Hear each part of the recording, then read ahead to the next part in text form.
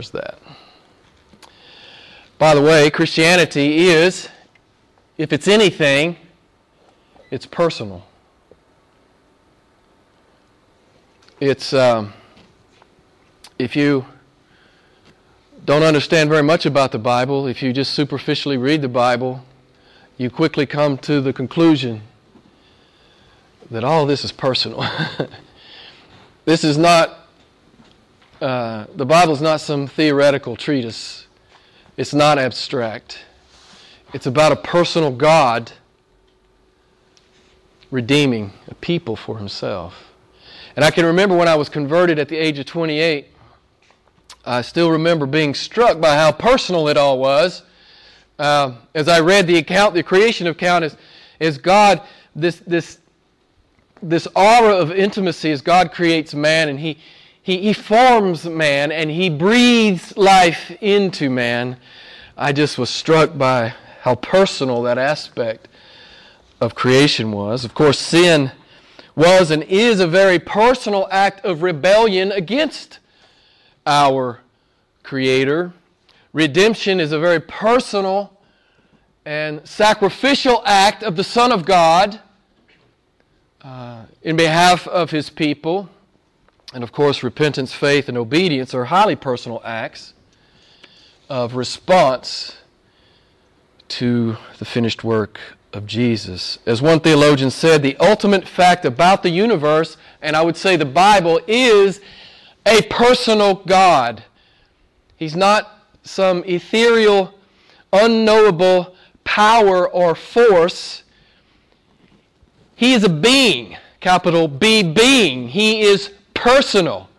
Again, if we read our Bibles, we understand that keenly, that God is personal. It's in His name. What is God's name? What did God tell Moses? What did God tell him? Moses said, well, who shall I say sent me? And God said, what?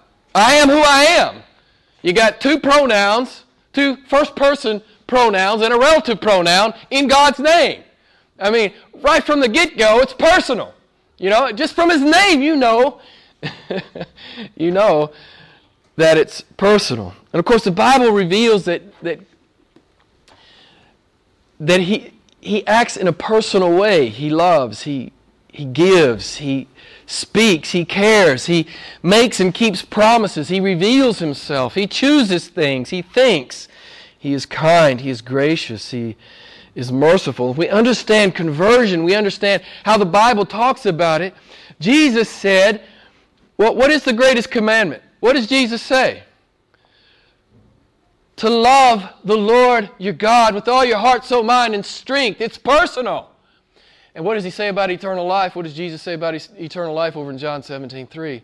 This is eternal life, that they may go to church and do sacraments and make pilgrimages, or etc., etc., etc. No, what does Jesus say? This is eternal life, that they may know you. So Jesus defines it for us. It's love and it's knowing. Christianity, true biblical Christianity, is loving God and knowing God. If you've bought into anything less than that, that is not biblical Christianity. It's false. It's pseudo.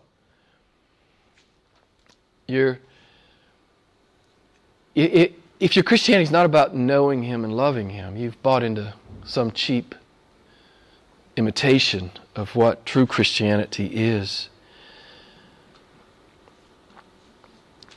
It's all personal with God. And so I want to ask, we have a small gathering tonight, but is it personal with you? Because if it's not personal with you, you probably don't know Him yet. Is it personal with you? The thing I noticed when I read Psalm 139 and I studied it this week, this is very personal to David. I counted 49 first-person pronouns in this psalm. And I counted 30 second-person pronouns It's David pouring out his heart to his God. If you don't get anything else from Psalm 139, you understand it's highly personal. And that's what struck me as I studied the text this week. And listen, no human being can avoid the personal one-on-one meeting with their Creator. It will happen for every one of us. Every human being who's ever been conceived, I'll start there, not merely drawn a breath, will stand. It'll be a personal encounter with the living God. No human being can avoid this.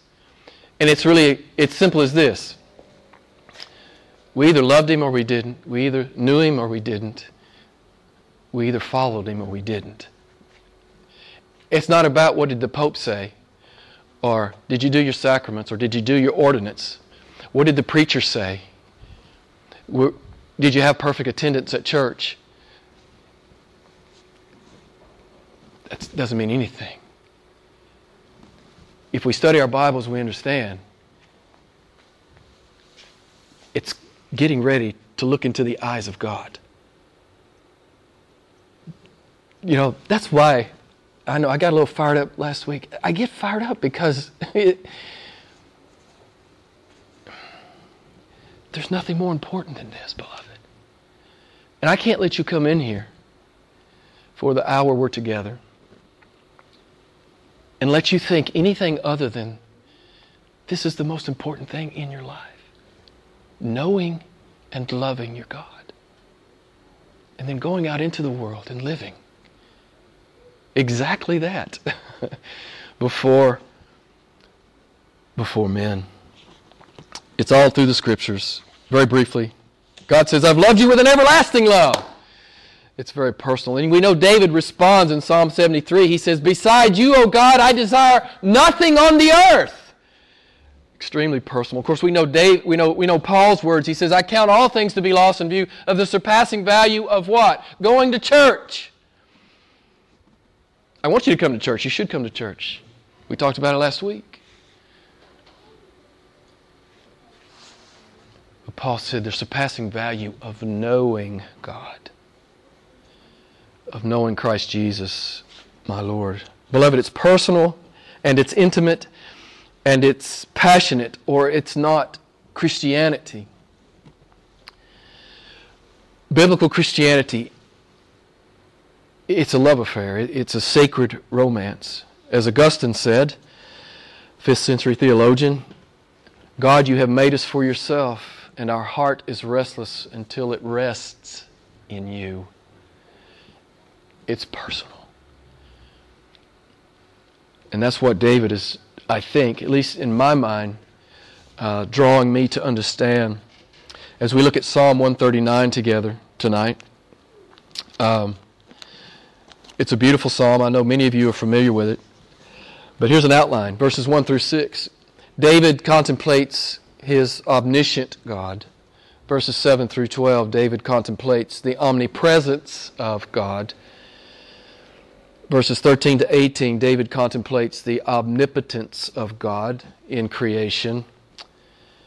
And then verses 19 to 24, David is contemplating the righteousness of God in judging the wicked. So let me read the first 6 verses for you.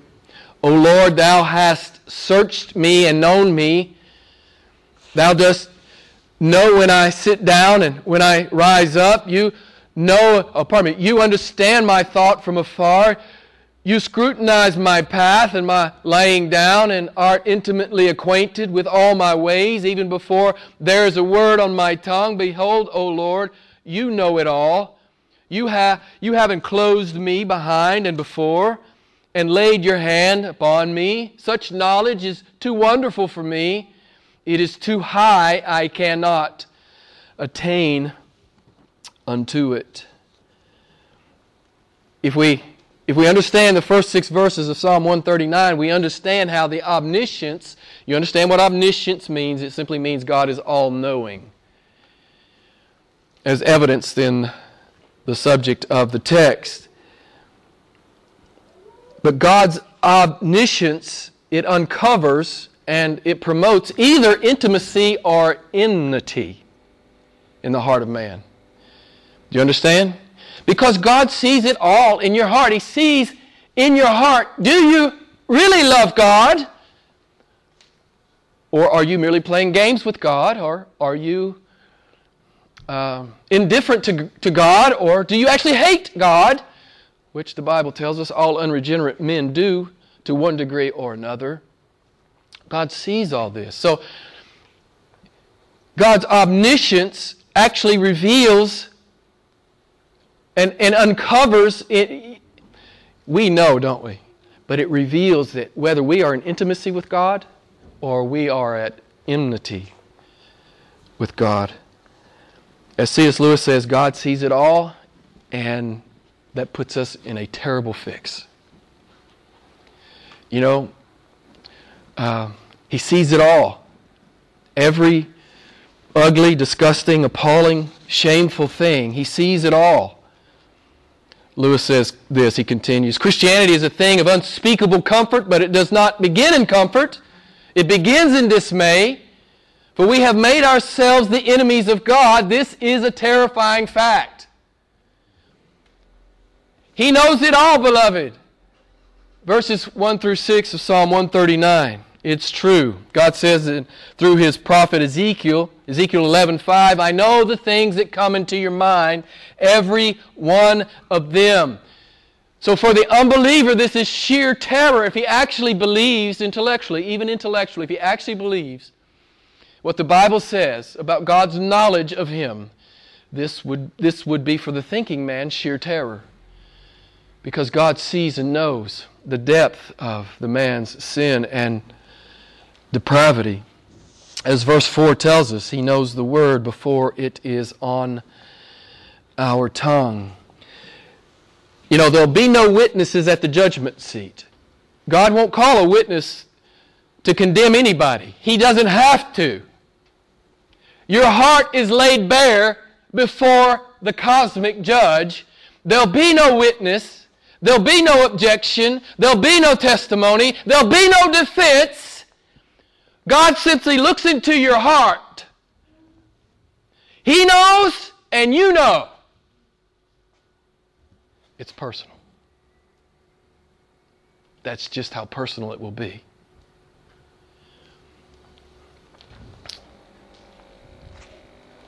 God says in Psalm 90 verse 8, Moses wrote this psalm, he said, the secret sins are before God. Again, Lewis is right. This is a terrifying fact for the unbeliever. Enmity is confirmed. God can see the enmity in your heart for all who are outside of Jesus. But what I want to say to us tonight, for the believer, this is a great comfort. Why is it a great comfort that God knows my heart? Well, unfortunately, He sees my sin. Yes? He sees it. I know He sees it. And I repent, I confess. And I get up in the morning and I sin again and He sees it again. But why is it a blessing and a comfort that God can see my heart? I said it earlier. He knows I love Him. You know, this is best illustrated in John 21 when Jesus asked Peter 3 times, do you love me? And what was Peter's final answer? He says, Jesus, you know I love you. You know, this is a great comfort to me because, you know, on the day when no one else can tell I'm a Christian, when I absolutely don't even act like a Christian, Jesus knows I love Him. Through all the garbage and all the work of sanctification still yet undone in my own heart, Jesus knows I love Him. He knows I love Him. Don't you love that about Him? He knows you love Him. You don't have to prove anything to God. He knows you love Him. You don't have to prove anything to God. He already knows. And I dare say, He feels your love. Even as we feel His love. And I always like to, you know, make the qualification. Christianity is certainly much more than a feeling. But it certainly doesn't exclude our feelings. Intimacy confirmed. God looks into the believer's heart, and He knows I love him. This is a great joy. And I think this is one thing David is rejoicing in, right? I think it's one thing that David is rejoicing in. David says, you search me, you know me, you understand me, you scrutinize me, you're intimately acquainted with me, you know every word. You have enclosed me behind and before. David says, such knowledge, it's too wonderful, it's too high for me. It's one reason that outward religious performance, pseudo-Christian performance, is not only hypocrisy, it is in one sense blasphemy. Because it's like saying, well, I can go into church and I can play a religious game with God and He's happy with that. Wrong. It's like you're saying, I don't believe Psalm 139, 1 through 6. I don't believe it.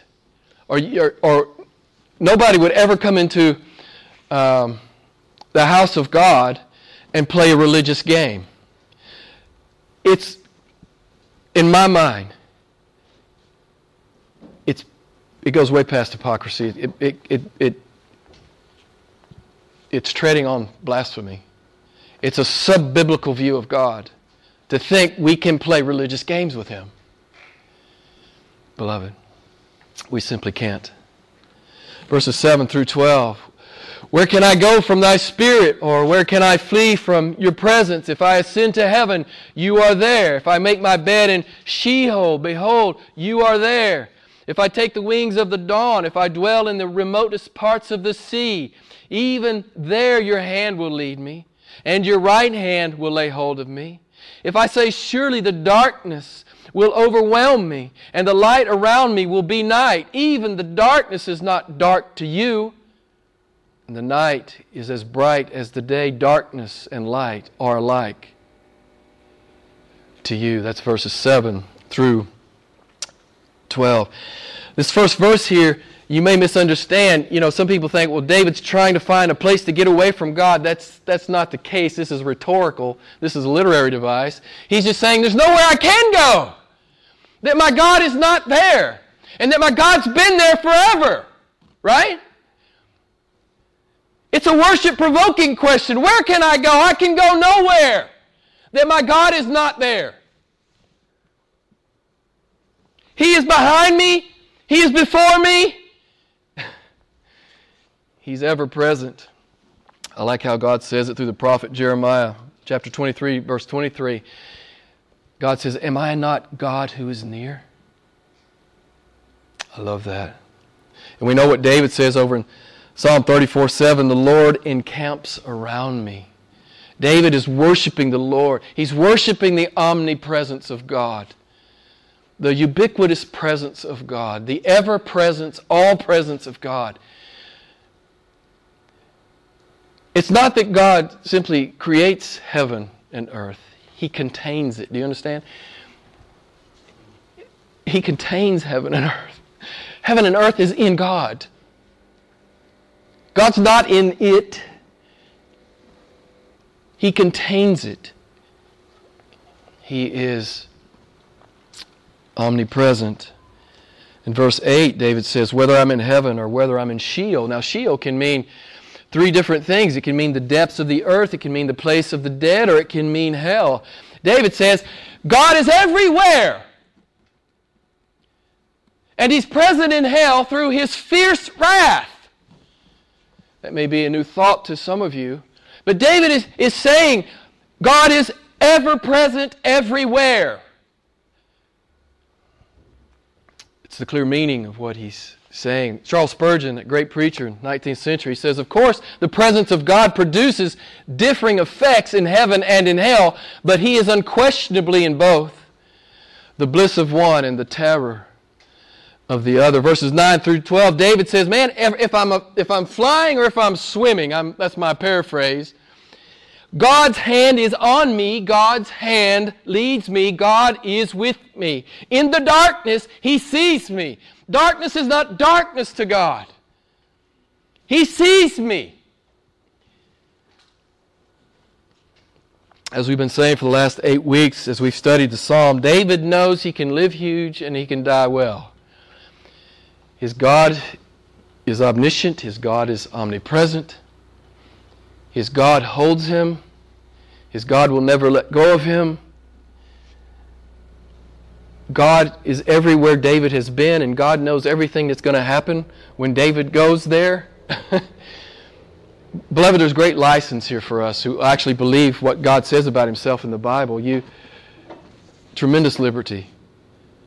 You have absolute freedom on the earth to live as large as you dare, because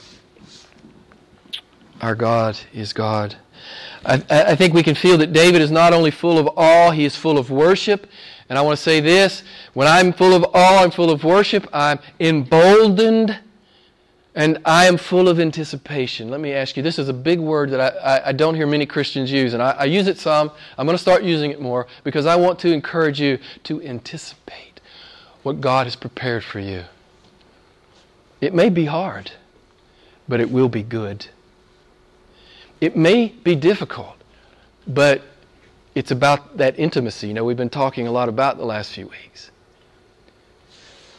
Do you have an anticipation of knowing God in a deeper way, in a fuller way, in a more amazing way, in a way that you could easily sing that song full of wonder, awestruck wonder?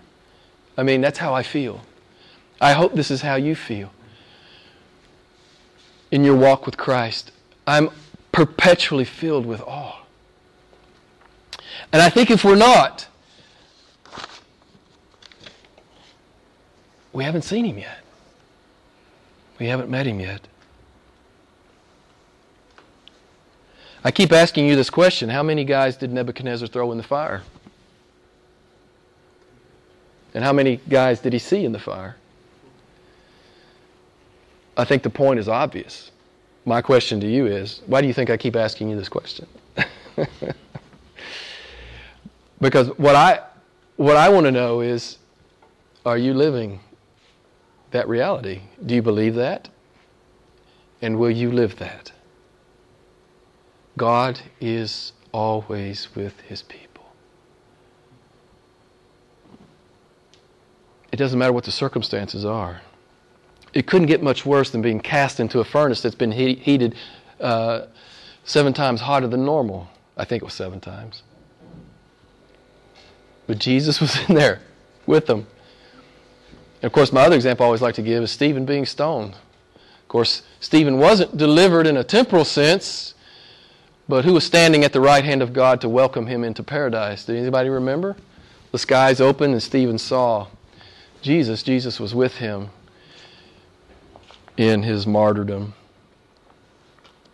I think David is saying to us in Psalm 139 that good theology, as we talked about last week, and that's what got me all worked up, good theology inevitably leads to doxology, which inevitably leads to a life of radically loving and following Christ.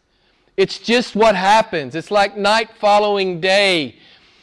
If we've grabbed on, if we've caught a glimpse of God, our hearts will be full of praise, and you can't stop us from being disciples. We have to be disciples. You don't have to be a disciple to be saved. You have to be a disciple because you are saved.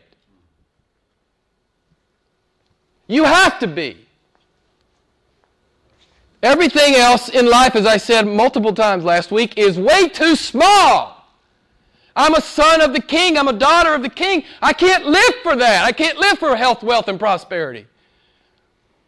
I just can't live for that. It doesn't fill up my heart and my mind and my anticipation. Right? It just doesn't. It's just not enough for me. And I read verses 13 through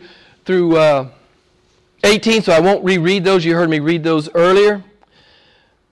But God is the master designer. He's the master programmer. He's the master engineer. He's the master artisan. And the womb is his studio. Right? And God is doing miraculous things in the human womb. As David says, God is weaving humanity. We talked about this. I just parenthetically must mention this. We talked about it in February as we talked about abortion. Conception and gestation is a fearful and wonderful work.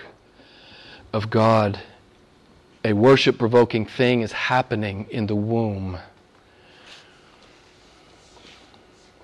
It's just reality. Conception and pregnancy are all about the genius and power of God. You know, the world sees it as mere biology. Of course, they can't really explain it or understand it or quantify the miraculous nature of it, but they just call it biology. The Christian gets on his face and worships. It's the handiwork of God, beloved. There are many biblical arguments against abortion. The sixth commandment would be adequate. You shall not murder. God is making image bearers in the womb. This is why Satan attacks the womb. He's attacking the image of God in the womb. It's the highest biblical argument against abortion. That's the image of God in the womb. Don't you dare touch it.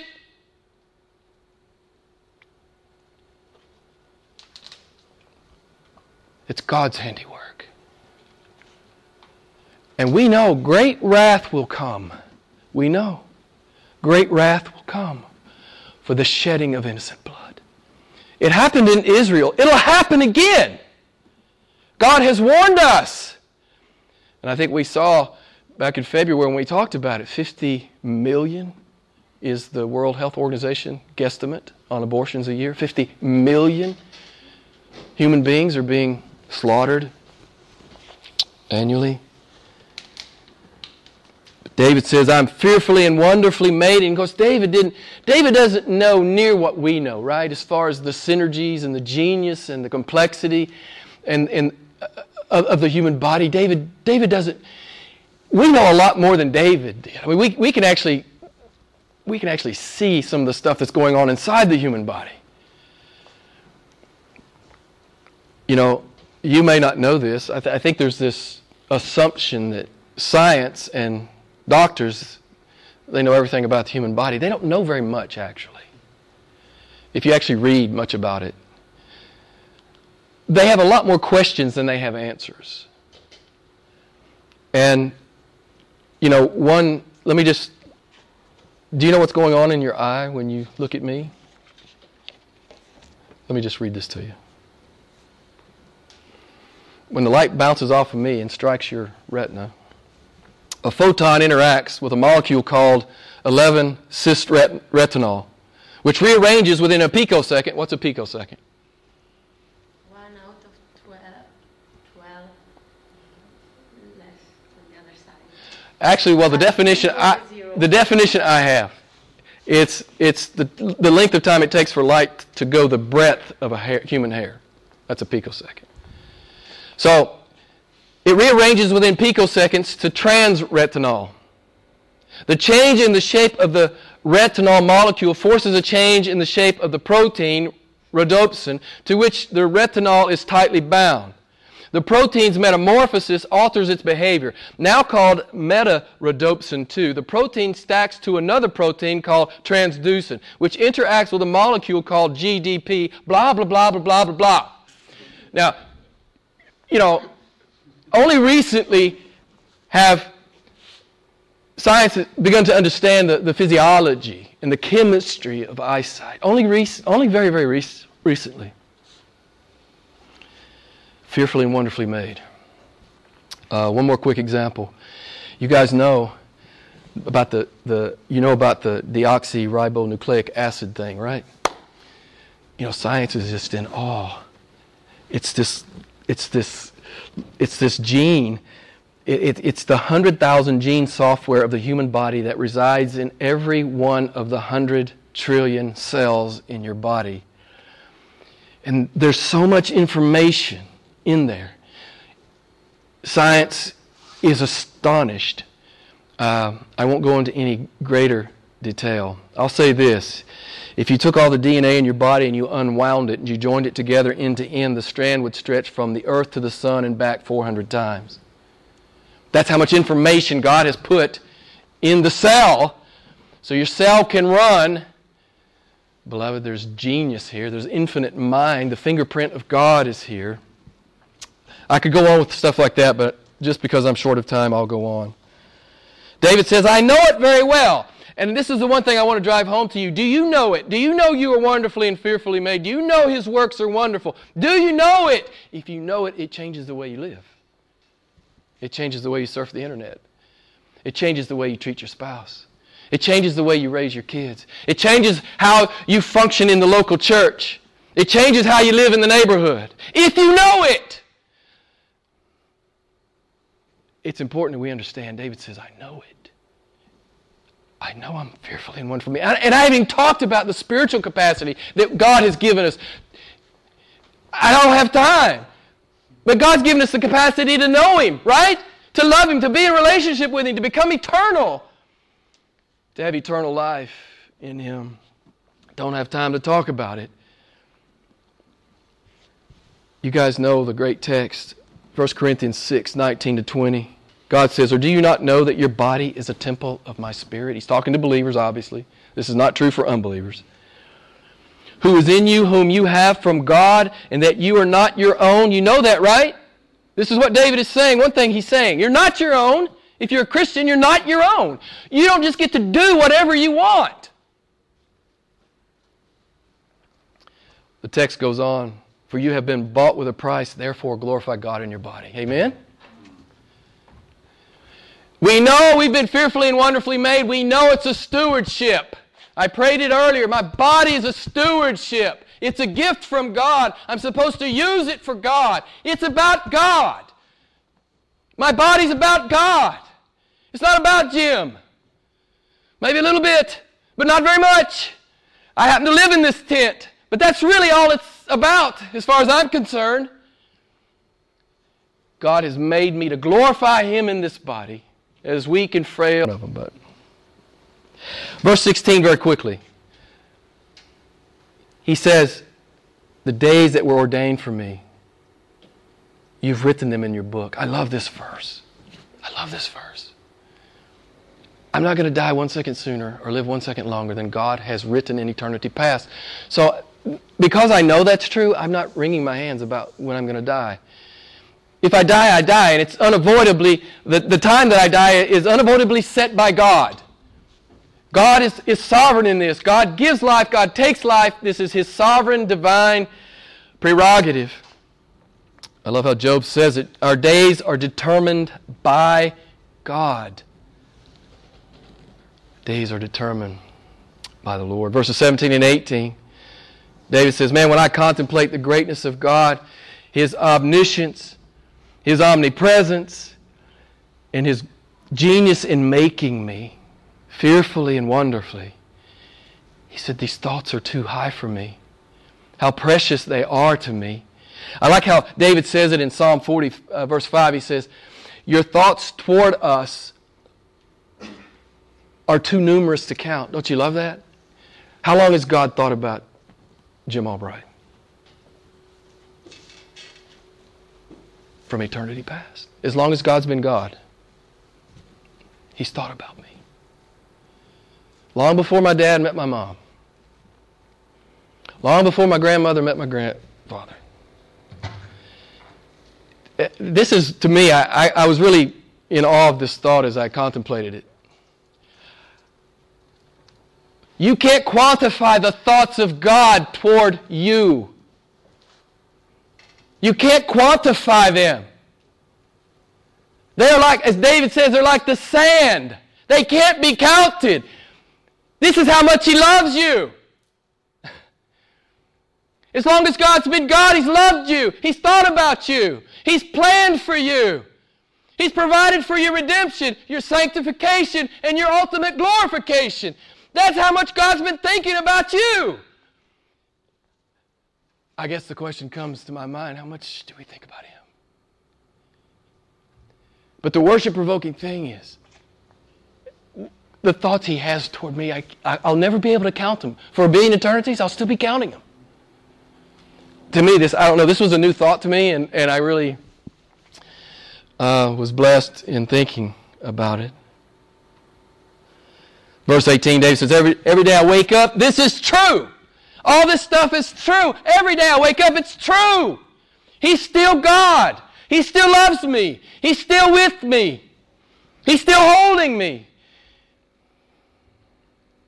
It's awesome. 19 to 22, very quickly. Oh, that you would slay the wicked, O God. Depart from me, therefore, men of bloodshed. For they speak against you wickedly, and your enemies take your name in vain. Do I not hate those who hate you, O God? And do I not loathe those who rise up against thee? I hate them with the utmost hatred. They have become my enemies. Okay. You guys know there are 10 Psalms in the Bible that are called imprecatory Psalms. Do you know what this term means? Imprecatory means curse.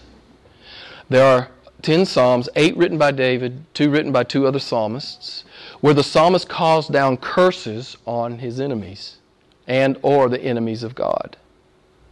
So how do we understand that? How do we talk about that in light of what Jesus says in Luke chapter 6, verse 27 to 28? Jesus says, love your enemies, do good to those who hate you, bless those who curse you, pray for those who mistreat you. How do we understand it? How do we speak about it? I guess the principal thing I want to say is David is uniquely being used of God to write the Word of God. David is a king, David is a prophet, and the other 2 psalmists are in the same position. They are being uniquely used of God to write the Word of God, to record the fierce wrath of God against His enemies. And it's being spoken first person through David because he's writing it. The bottom line here is you and I are not like David. We're not like the other 2 psalmists. We're not in that unique place. So as New Testament Christians, we can agree with the imprecatory Psalms. We agree it's right for judgment to fall on those who will not repent. It's right.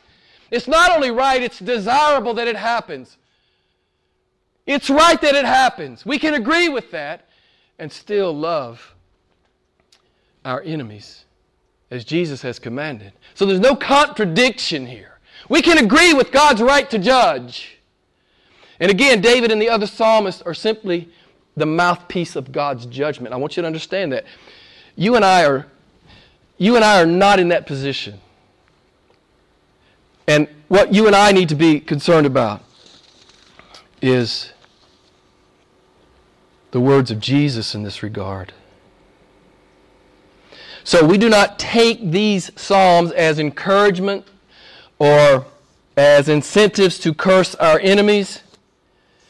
We hear and understand and put into effect Romans 12, 19 to 21.